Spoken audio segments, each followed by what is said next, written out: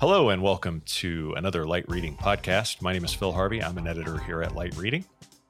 I'm Kelsey Zeiser. I'm also an editor at Light Reading. And I'm Gabriel Brown. I'm an analyst with Heavy Reading. Gabe, thanks so much for making the time for us. I appreciate it. You're welcome, Phil. You've got a very busy schedule coming up at the Big 5G event, and by the time people hear this, they will be on their way, hopefully, to the event, and they'll be able to see some of this stuff in person. But yeah, you're chairing like an entire afternoon of stuff on covering 5G networks, and more specifically, the evolution of the radio access network. What sessions are coming up on your schedule, and what kinds of topics that you're talking about are you most excited about? So I'm really looking forward to the event. It's good fun. It's a great kind of place and moment to kind of just connect with all different people. Friends in the industry, acquaintances, new people, get some ideas, hang out a little bit. So I'm doing tons of panels and chairing and moderating all over the place. Obviously, a big focus is on 5G RAN. What's going on in the market there, the move toward standalone operation. Beyond that to 5G advanced, and then finally, I'm going to end up on a session. Something I've been trying to push a little bit is around indoor 5G or 5G for venues. Where you have public access, could be stadiums, transport hubs, offices, and that may sit alongside private networks as well. But that's an area it's a new area for the event, but I'm putting a bit of emphasis on it. Could be giant cavernous convention centers that don't seem to know how to turn the air conditioning off. That could also be one of those places. Am I correct? Yeah, I mean those are sort of what you think of as big flagship venues. They're normally pretty good on mobile coverage. They are terrible on aircon control, for sure. Yeah, especially in Texas. When we're talking about getting 5G indoors, so obviously the first thing that comes to mind is it's an opportunity for carriers. I'd like you to kind of quantify like how that opportunity sort of materializes for them, because there's also a school of thought that says, well, wait a minute, isn't 5G or isn't Wi-Fi good enough? Can't you just use Wi-Fi throughout your public venues and your and kind of hand off from device to device? What's the primary advantage of having consistent 5G throughout? Yeah, I mean it's quite a long conversation. It's quite a complex and knotty topic. There's ins and outs to it. I think it's fair to say Wi-Fi is a good technology and works pretty well. Sometimes works brilliant, sometimes works pretty well, sometimes less. So it's not like something that's we're not in a disastrous situation by any means, but it is a question of if you want to make 5G better, put it where people spend most of their time. If you want 5G to be a platform for, going into sort of hackneyed phrases a bit, digital services of some kind, well, put it where people are. That's it seems a good thing to do. But it's a knotty issue because mobile networks are designed for outside-in service. So it's out on rooftops, towers, and they've got to penetrate into the building. As they do that, there's something called building entry loss. That's the attenuation of a signal as it passes through walls, windows, superstructures, things. Now, with 5G, if you think about mid-band, it's a higher frequency. At the same time, buildings are, in the main, getting better, like they're using more insulation or things like that, or sure. Depending on where you go. So attenuation is getting worse. As a rough rule of thumb, we say something like 20 to 30 dB of loss for attenuation, depending at mid-band. So that can be the difference between, having a good signal outside and having a signal inside, or just dropping altogether. So that's sort of the problem. Addressing it's tricky though, right? Because, operators don't really want to pay for indoor systems because, their economics of being a mobile operator are what they are. Yeah. but they do want to put service in there. So we've got to find an economic model that will work. And that's the essence of it. Really, it's pretty good technical solutions, but it's got to be the right economic. Essentially, landlords, building owners, those sorts of people have to step up a bit. Yeah, that's a great topic, and I'll leave the rest of it for the conference. But that's a great topic to tease ahead of time, because it has an enterprise angle for sure. Mm-hmm. It has a service provider angle for the fact that they need to take care of customers, upsell services and continue, and also preserve their profit margins and that sort of thing.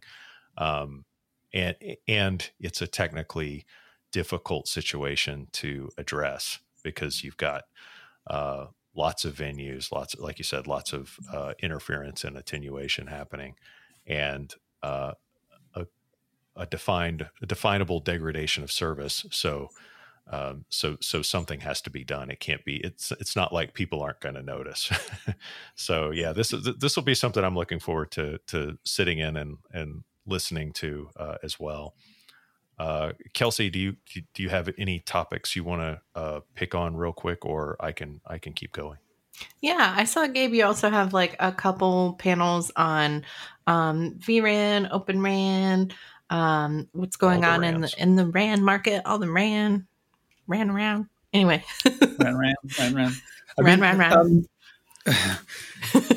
What are you looking forward to discussing there? Yeah, well, RAN market is probably, I'm not certain of this, but I think it's probably the biggest single market in telecom equipment, probably, albeit it's many markets, it's more complex. Sure. It's pretty interesting. I mean, we've been through 2 years of real booming investment,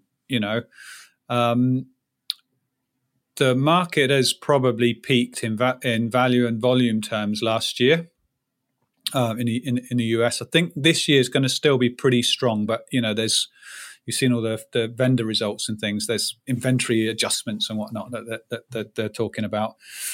But I guess the point I wanted to make about it, even though we're off the peaks, it's still a strong market. But beyond that, actually more important than what the vendor situation is, this equipment that's been deployed at record pace is actually going to be what's in service for the next 5 to 7 years. So all this money's gone in, and it's not just disappearing. That's not that, you'll hear a lot of things about the market's peaked, it's over. It's actually not. Sure. This is all stuff that's going to be productive assets for, 5 to 7 years and driving up a ton of service innovation and the industry for service providers and customers.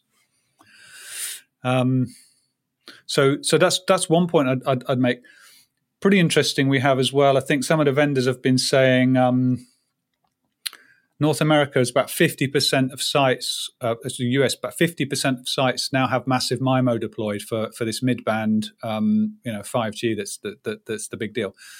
That's a big number, right? That's a good deal more than I had expected. Got to say that for one thing. And I think a lot of people in this originally a few years ago were talking, well, you're going to deal with your top traffic sites first, and then we'll see, do you need massive MIMO? Now they're talking about nearly every site is going to have this technology deployed on it. So it's bringing in huge capabilities.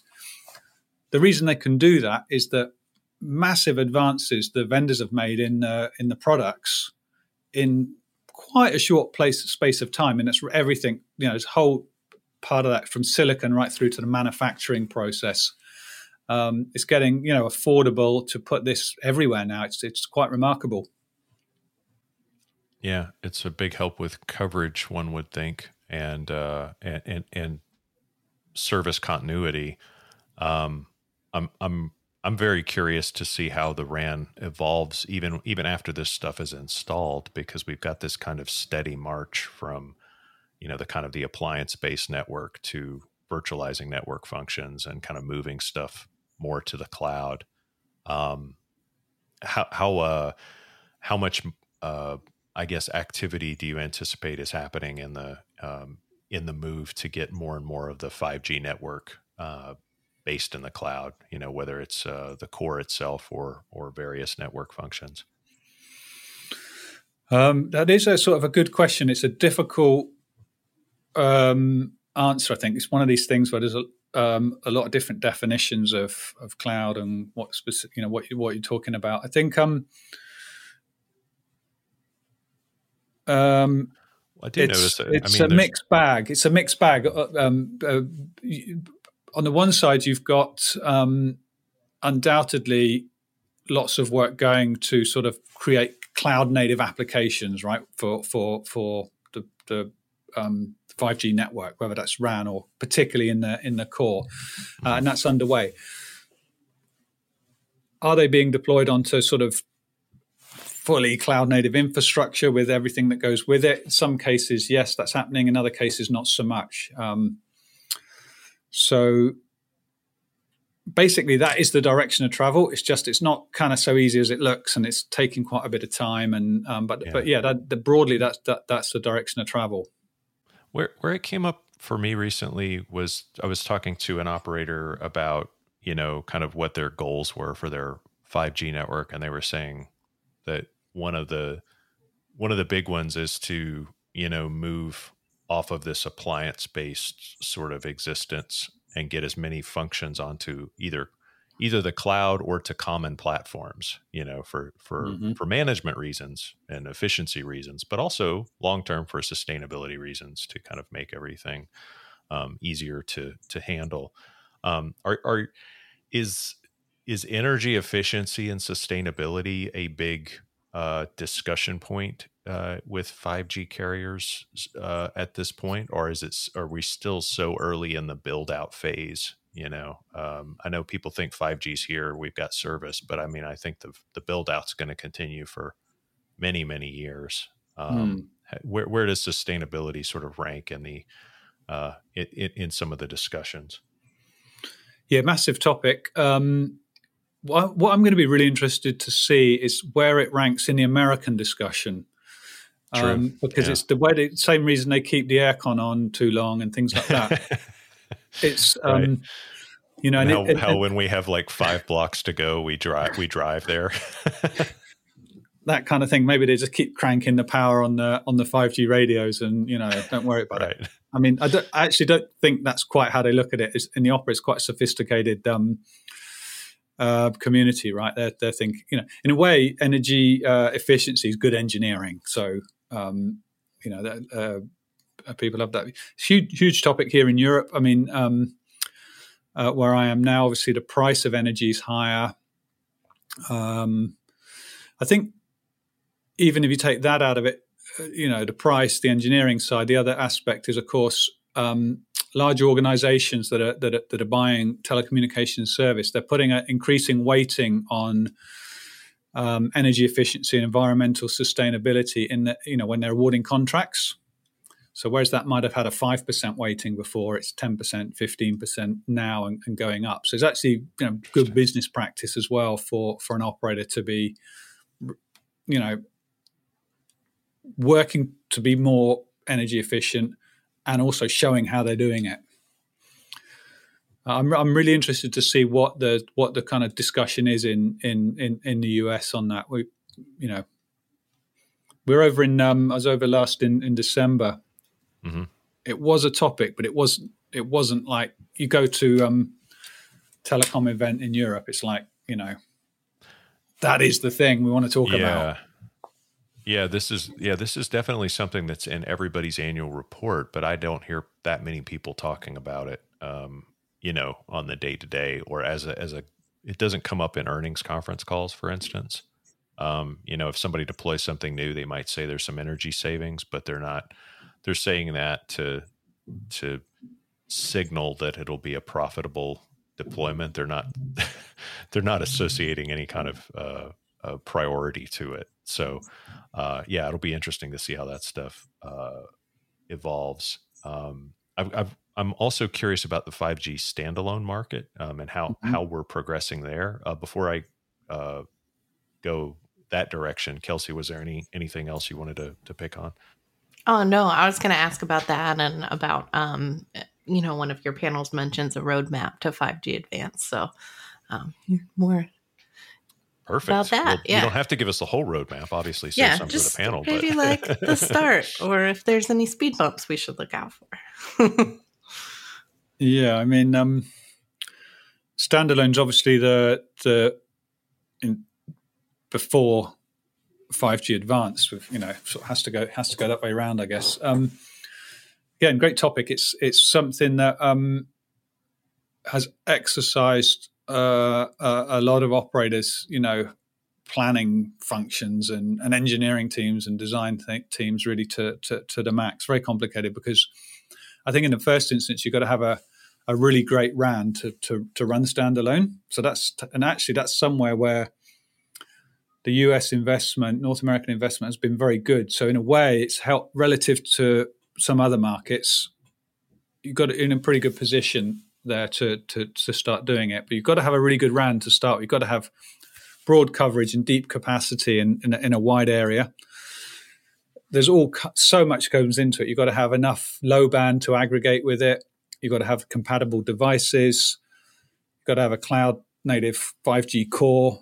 I mean, I have to have that, but so there's many parts that are playing in it, and sort of making that step is a lot of work. I think it's happening. I think it's going to be step by step rather than a big bang. Yeah, the national carriers in the U.S. I mean, they've just got so much ground to cover with this, that they can't possibly do it all at once, especially not with moving parts of the 5G core into the cloud. But they're doing it gradually for sure. I mean, I've talked mostly to AT&T about it. They, it's on the roadmap. They're moving ahead with it. It's just, like you said, it's something it'll happen over time. It'll just be a kind of a constant evolution as opposed to something that happens soon. But yeah, and T-Mobile have obviously they're live. They're probably the outside of China, they're probably the global reference really for doing it right. And obviously Mike's had a couple pieces on the site about Verizon getting live in some form this year and bringing in some form of kind of network slicing type service. So there's progress. Yeah, they've been testing it a lot with Amazon. I'm very curious to talk to Verizon executives. There's going to be quite a few at the show, and there's a handful of speakers from Verizon. It'll be interesting to hear them weigh in on that. I was going to say, Gabe, you've got some like really excellent speakers on your panels from a lot of different service providers and a couple vendors in there too. Looks good. Yeah, well, we hope so. Some of that's the credit for that really's got to go to Melina, who's been doing all the invites and everything. But yeah, obviously an event is, panels are based on the speakers really. Yeah. Moderators just got to roll up. Yeah, indeed. I'm joking. Roll up, know something, keep the crowd from running away. I'm in it. I'm here. Let's go. That's how my panels start. Usually. All right, I'm here. Does anyone have coffee? Yeah, right. Just a litany of complaints before I get to the topic. Yeah, okay. Everybody knows what I'm up to. Well, Gabe, we're looking forward to seeing you in person, B, hearing what you have to say about the market, the RAN market especially, where things are going, and then seeing some of these panel discussions. I think it'll be a very interesting week, very educational week, and like you said, a pretty excellent event for networking. It's not too big of a place. You can get around and meet quite a number of people without too much trouble. So I always look forward to that. The fact that everybody's in close proximity and there to chop it up and talk about what's going on. So that'll be kind of exciting. And so we'll leave it there for now. Thank you for joining us on the podcast. Thank you, Phil. Thank you, Kelsey.